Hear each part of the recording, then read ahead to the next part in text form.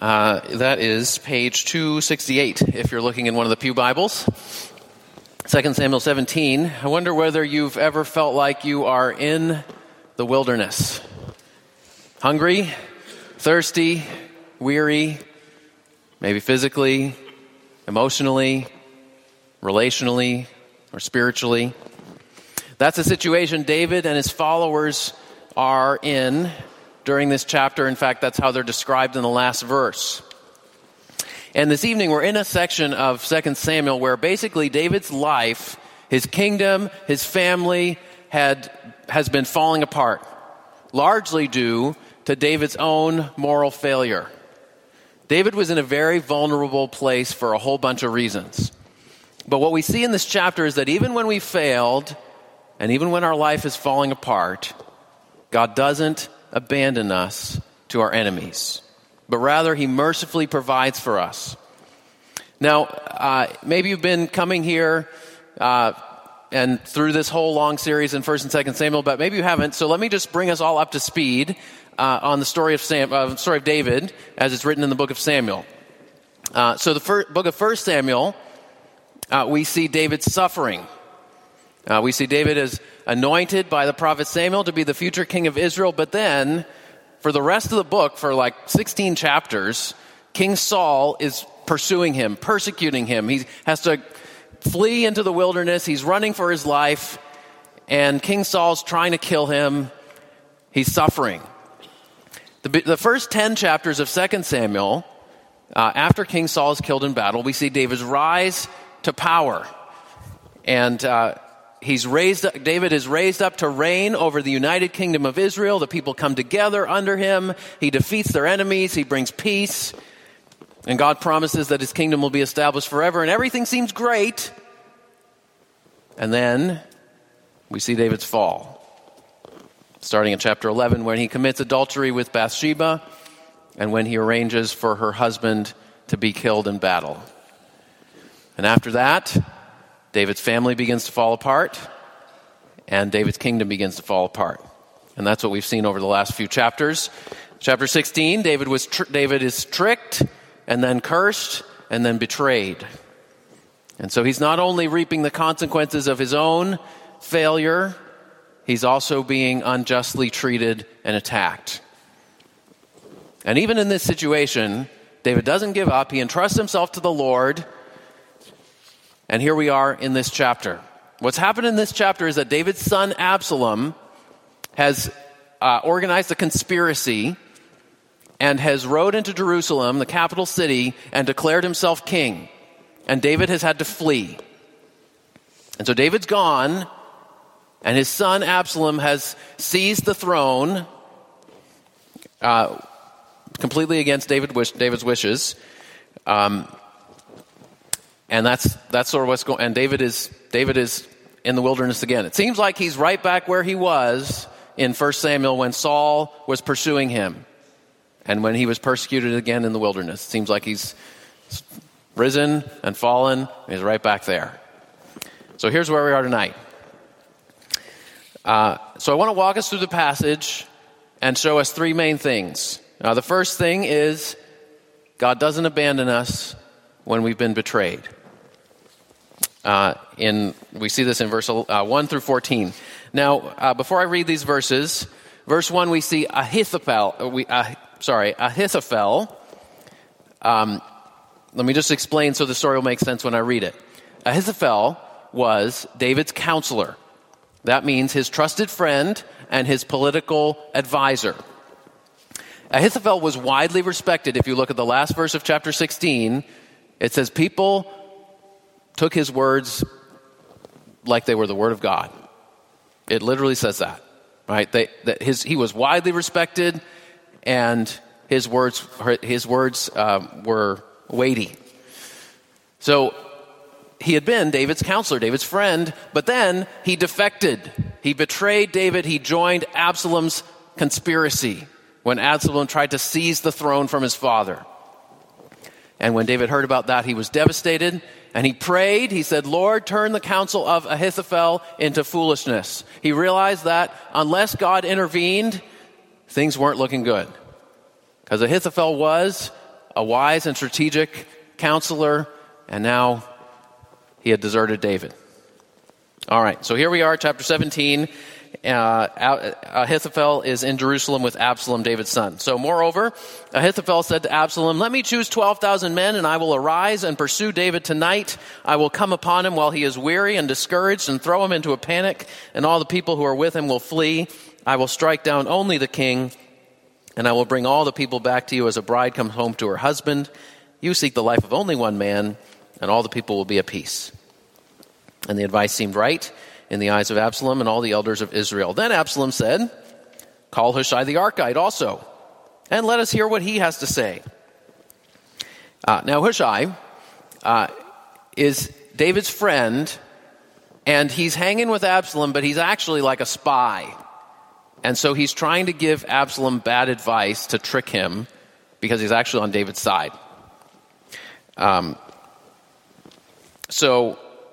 me briefly run through Ahithophel's plan. So Ahithophel, if you look at what his plan is, he's basically like, let me take care of this.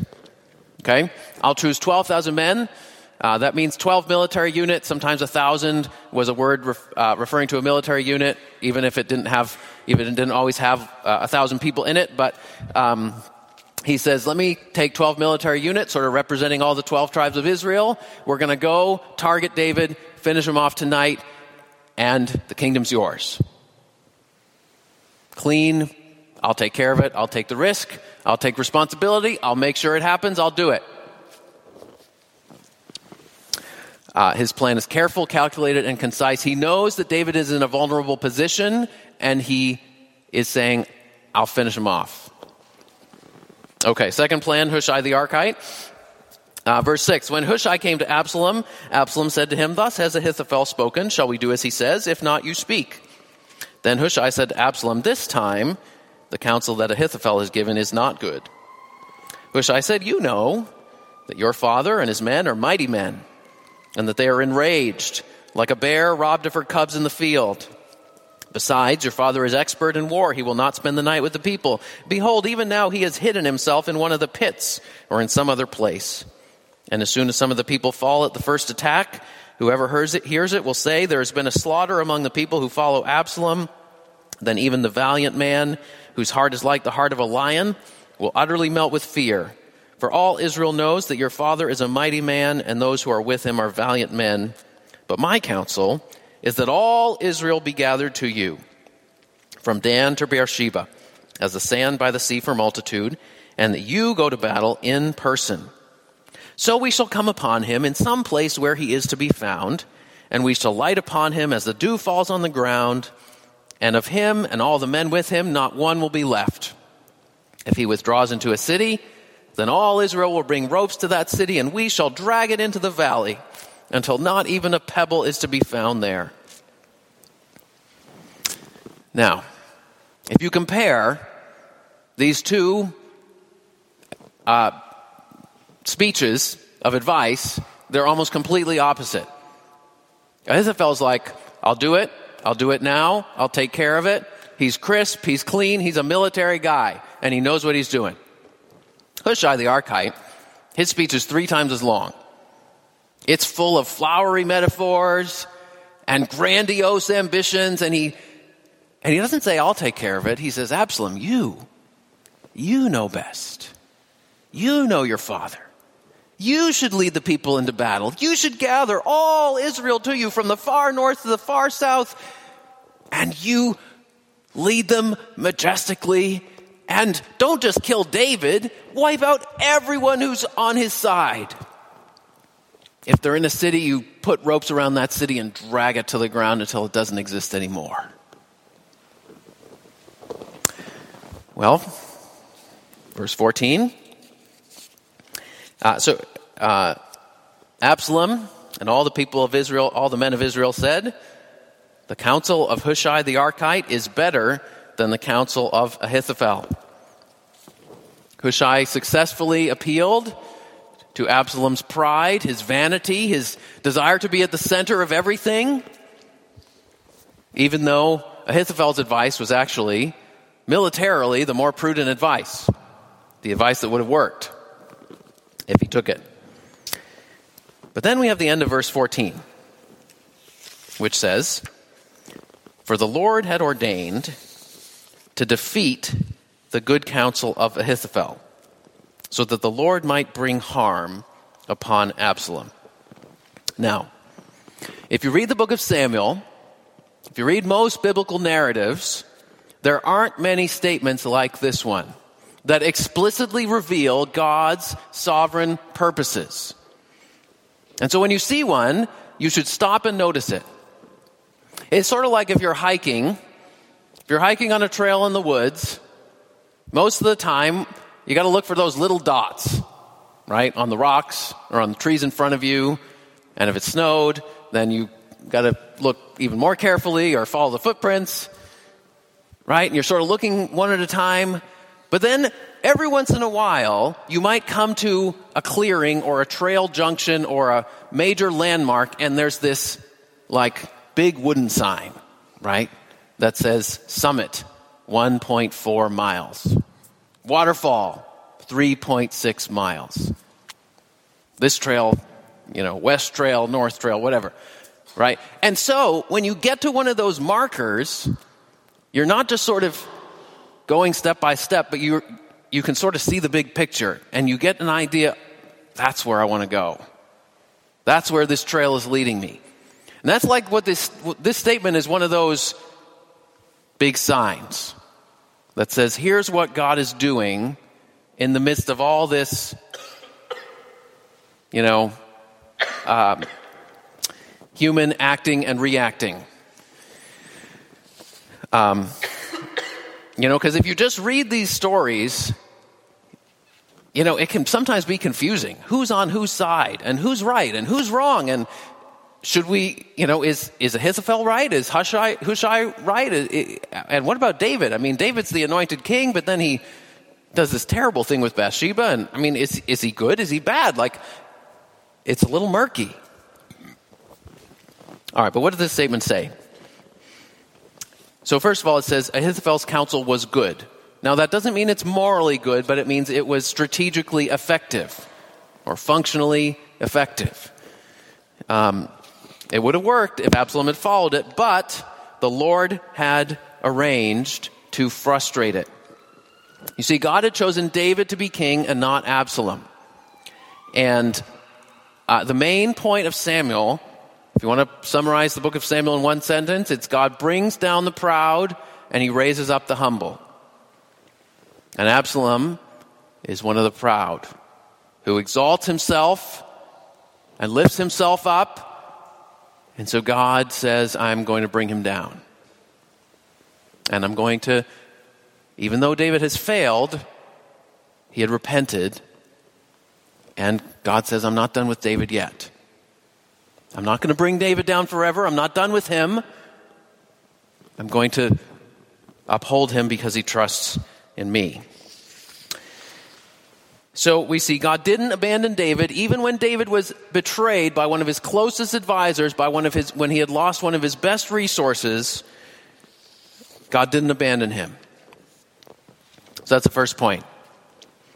Second point, what we see in this passage is God judges those who remain unfaithful to his kingdom. If you look down at verse 23, we see Ahithophel's reaction to his advice not being followed. Verse 23, when Ahithophel saw that his counsel was not followed, he saddled his donkey and went off home to his own city. He set his house in order and hanged himself. And he died and was buried in the tomb of his father. So Ahithophel saw that Absalom didn't follow his advice. I think he realized, Absalom didn't follow my advice. Things aren't, and so Absalom's not going to succeed. And if David comes back on the throne, I've just betrayed the king and committed treason against the king. So I'm going to deserve the death penalty. There's no future for me in David's kingdom, so I'm going to end it myself. So I want to spend a little time thinking about Ahithophel. Because his life ended tragically. He was David's counselor. high official in David's kingdom, powerful, close to David, trusted confidant. David relied on him. And his life ends in a tragic way when he saw no hope for his future. So let me ask this question. Why would Ahithophel join Absalom instead of remaining loyal to David? Why did he betray David? You have to think about this. You might think, well, maybe Ahithophel gave David some advice that David didn't listen to, and so Ahithophel was like, I don't want to advise you anymore if you're not going to listen to me. Well, that's probably actually not right. Because chapter 16, verse 23 says, both Absalom and David highly esteemed Ahithophel's advice. So it's probably not because David didn't listen to him. You might think, well, maybe Ahithophel was being pragmatic. Maybe he was like, David's getting older. He seems indecisive. Absalom's young and handsome, charismatic leader. I'm going to side with the winner. Possibly. But at the same time, Absalom was a risky bet, and he didn't end up listening to Ahithophel's advice, and he didn't end up succeeding. There's one very likely factor that motivated Ahithophel, and we can't be 100% sure, but I think this is the most likely reason that would have motivated him to do what he did. If you look in 2 Samuel 23:34, it's an obscure verse. It says, Ahithophel had a son named Eliam. Now, there's only one other place where a man named Eliam appears in the Bible, and that's 2 Samuel 11, verse 3. Right? These are two verses you'd sort of never notice unless you do a Bible Gateway word search, right? And you realize these are the only two. And you got to have somebody who tells you to do that word search too, because you wouldn't guess it on your own, right? I didn't guess this on my own, right? Eliam was the father of Bathsheba. Now, if this is the same Eliam, which it probably is, Ahithophel is Bathsheba's grandfather. Now imagine if you're Ahithophel and you're David's counselor, and Bathsheba is your granddaughter, and then you see what David does, that he steals her from her husband and violates her and then gets her husband killed. And then you think, am I going to stick with this guy or not? Maybe we can understand why Ahithophel defected. He was furious with David. And in one sense, he was right. Because God was furious with David too, and that's why God sent the prophet Nathan to rebuke him after he had committed adultery with Bathsheba. But when Nathan confronted him, what was David's response? David said, I've sinned against the Lord. And he wept. And he wrote what we have now as Psalm 51, where he said, have mercy on me, O God, according to your steadfast love. I'm full of sin and iniquity, and I need your mercy. And I rely only on your mercy. And the prophet Nathan said to him, the Lord has put away your sin, you shall not die. In other words, God's not finished with you yet.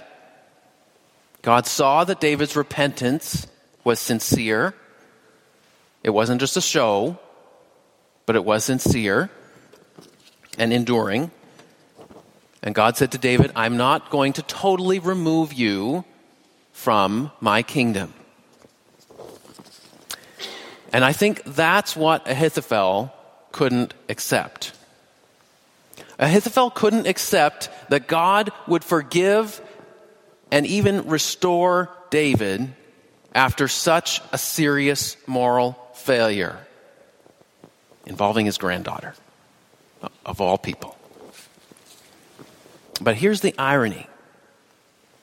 In Ahithophel's animosity toward David, Ahithophel ends up advising Absalom to be even worse than David was. David had violated Bathsheba. But the first thing Ahithophel advises Absalom to do is sleep with all of David's concubines in a tent on the roof of the palace. The end of chapter 16. David had violated one woman, and Ahithophel counsels Absalom to violate a whole bunch of them to establish his kingdom, supposedly. David had intentionally arranged for Uriah to be killed in battle and targeted. That's exactly what Ahithophel says to do to David. He says, come upon him when he's weary and discouraged and in a panic and kill him. And then at the end, Ahithophel couldn't fathom the possibility that God could forgive and restore David after he had sinned so grievously. And so when Ahithophel saw that he had failed grievously and his advice wasn't listened to, Ahithophel couldn't imagine any possibility that David would ever forgive and restore him and include him in his kingdom again. Now here's another irony. In chapter 19, when David returns to Jerusalem, he forgives all his enemies. He forgives the guy who tricked him in chapter 16. He forgives the guy who cursed him in chapter 16.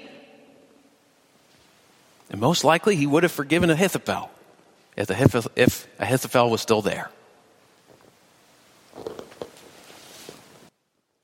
You see, Ahithophel's unwillingness to forgive David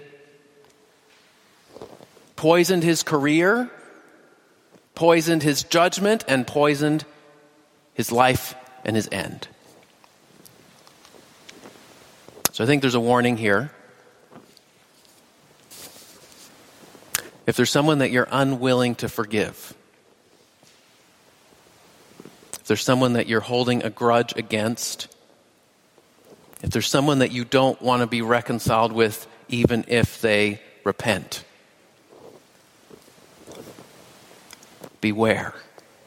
Hebrews says, don't see to it that no root of bitterness springs up and causes trouble, and by it many become defiled. And that's why Jesus taught us to pray, forgive us our sins, even as we forgive those who sin against us.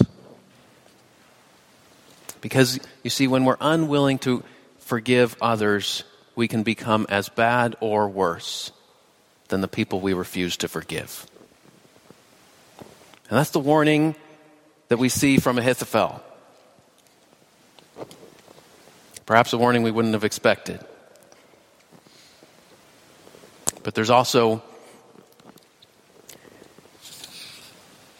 an invitation to come to the King and be forgiven, to receive forgiveness from Jesus Christ, and by His Spirit living in us to have the power to extend His forgiveness to others,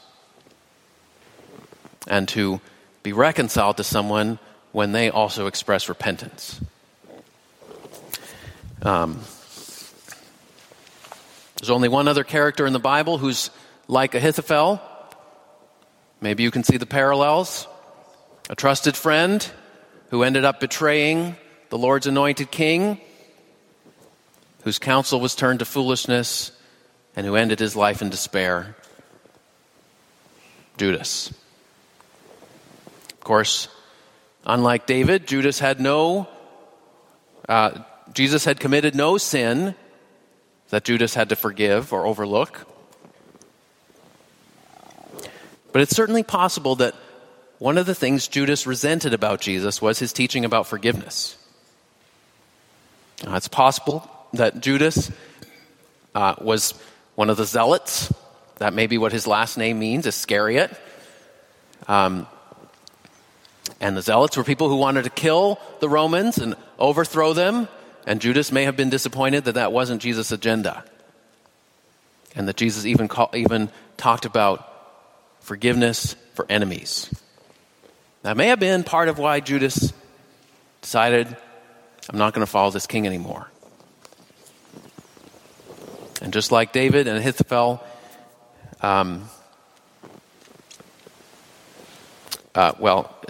Jesus offered Judas his friendship to the very end. He gave him the piece of bread at the Last Supper, reaching out to him, offering him his friendship, his loyalty, and yet Judas rejected it. Anyway, so God provides. God doesn't abandon us when we're betrayed. God judges those who remain unfaithful to his kingdom. And third, God provides for us through faithful friends. So we've seen God's purpose to bring down Absalom and to rescue David. But we also see in this chapter some of how God accomplished that plan. If you read verse 15, let's look at verse 15. Then Hushai said to Zadok and Abiathar the priests, thus and so did Ahithophel counsel Absalom and all the elders of Israel, and thus and so have I counseled. Now therefore send quickly and tell David, don't stay tonight at the fords of the wilderness. By all means pass over, lest the king and all the people who are with him be swallowed up. It seems like Hushai doesn't know what Absalom's going to do. He doesn't know if Absalom's going to listen to Ahithophel and start pursuing David immediately, or if he's going to listen to Hushai, who's basically getting him to delay. And so Hushai sends a warning message to David through some people that he had previously arranged. And so in this chapter, we see how that happened. There are at least 5 different people involved. Zadok and Abiathar are the priests. They tell their sons, Jonathan and Ahimaaz, in verse 17. And there's a female servant involved as well who's passing the message to them. They almost get found out. Verse 18, a young man saw them and told Absalom, so both of them went away quickly and came to the house of a man at Bahurim who had a well in his courtyard. They went down into it, and the woman, the man's wife, took and spread a covering over the well's mouth and scattered grain on it, and nothing was known of it. When Absalom's servants came to the woman at the house, they said, where Ahimaaz and Jonathan? And the woman said to them, they have gone over the brook of water. And when they had sought and could not find him, they returned to Jerusalem. After they had gone, the men came up out of the well and went and told King David. And David flees. So you might ask, well, okay, so what's the point of that whole paragraph I just read? Why doesn't the author simply say, Absalom didn't follow Ahithophel's counsel, he followed Hushai's counsel, and so David was safe? Why does he tell this whole story about 2 guys and being seen and being hidden in a well, and the woman saying, no, they're not here, they're over the water? Here's what I think the point of this paragraph is. Not only that it would make a good action movie scene, right? Narrow escape, they barely make it. But we see in this chapter, we see God's sovereign purpose, verse 14, and we also see the people whom God uses who take risks to be loyal to David, whom God uses to accomplish his purpose. So we see that God has sovereign purposes and that we're also responsible to play our part in them. And God uses people who step up and do their little parts, even if it's passing on a message to somebody else or hiding 2 guys under a well. Sort of like Rahab did when the spies came into Jericho back in the book of Joshua. So we see both these things, right? In the midst of a hostile world, God has a sovereign plan to preserve his kingdom, and we see that God uses us when we take risks and step out in ways that are loyal to him. Verse 24, David arrives at Mahanaim. That's about 30 miles north of where he'd crossed the Jordan. And we come to the end of the chapter, verse 27. When David came to Mahanaim, Shobi, the son of Nahash from Rabbah of the Ammonites, and Machir, the son of Ammiel from Lo-Debar, and Barzillai, the Gileadite from Rogelim, brought beds, basins, and earthen vessels, wheat, barley, flour, parched grain, beans and lentils, honey and curds, and sheep and cheese from the herd, for David and the people with him to eat, for they said, the people are hungry and weary and thirsty in the wilderness. So we see God provides for David when one of his closest advisors has betrayed him. God provides several faithful friends. All these people who pass along the message, so that David can be warned and flee to safety and preserve his own life and the life of the men with him. And we see these three men in verse 27 and 28 who come to provide place for them to rest and some food and drink to refresh them in the wilderness. And so we see God provides for David through faithful friends. Now these three guys at the end, let me just introduce you to them briefly because they're an interesting bunch. Shobi, son of Nahash, from Rabbah of the Ammonites. Now he's interesting because he is from a pagan background, an Ammonite, right? The Ammonites were another group of people who are not part of the people of Israel. And Shobi's brother appears in chapter 10. Basically, David had a sort of some kind of a treaty, or David was loyal to Nahash, the father of Shobi and his brother. And Nahash had been loyal to David. And so when Nahash died, David sent a delegation to express condolences to the family concerning the death of their father who had been the king. And Shobi's brother rejected this kindness. And he was like, yeah, right. This is fishy business. And so he shames David's men and he sends them back home and treats them very badly and rejects them. But Shobi here must have seen David's kindness and loyalty. And we see that Shobi responded positively. Right? So Shobi's brother was like, yeah, right, don't deal with this guy. You know, he's tricking you. And Shobi's like, actually, no, he's not. He's the real stuff. He's good to his word. And he was won over by David's kindness and loyalty, even though he was from a non-Israelite background. So that's the first guy. Second guy, Machir, son of Amiel from Lo-Debar. The only other thing we know about him is that at the beginning of David's kingdom, he was taking care of Mephibosheth, who was one of Saul's surviving relatives. So most likely, he was also not on David's side from the beginning. He was on Saul. He was probably loyal to Saul. That's probably why he was taking care of Saul's grandson, Mephibosheth. And yet, what did David do to Mephibosheth? He extended kindness and loyalty to him and brought Mephibosheth into his court and was faithful to his covenant with Jonathan, Mephibosheth's father. And so most likely, this guy Machir became loyal to David because he saw David's kindness. Again, kindness to an outsider. And the third guy, Barzillai, the Gileadite, in the next chapter we learn he's a wealthy, retired, 80-year-old man. Now this is the first time he appears in the story, but later on David is also kind and loyal to him as well. And so these three guys, from all different backgrounds, have been won over by David's kindness. They've become part of his kingdom. They're his loyal followers because of David's kindness and David's loyalty, his steadfast love.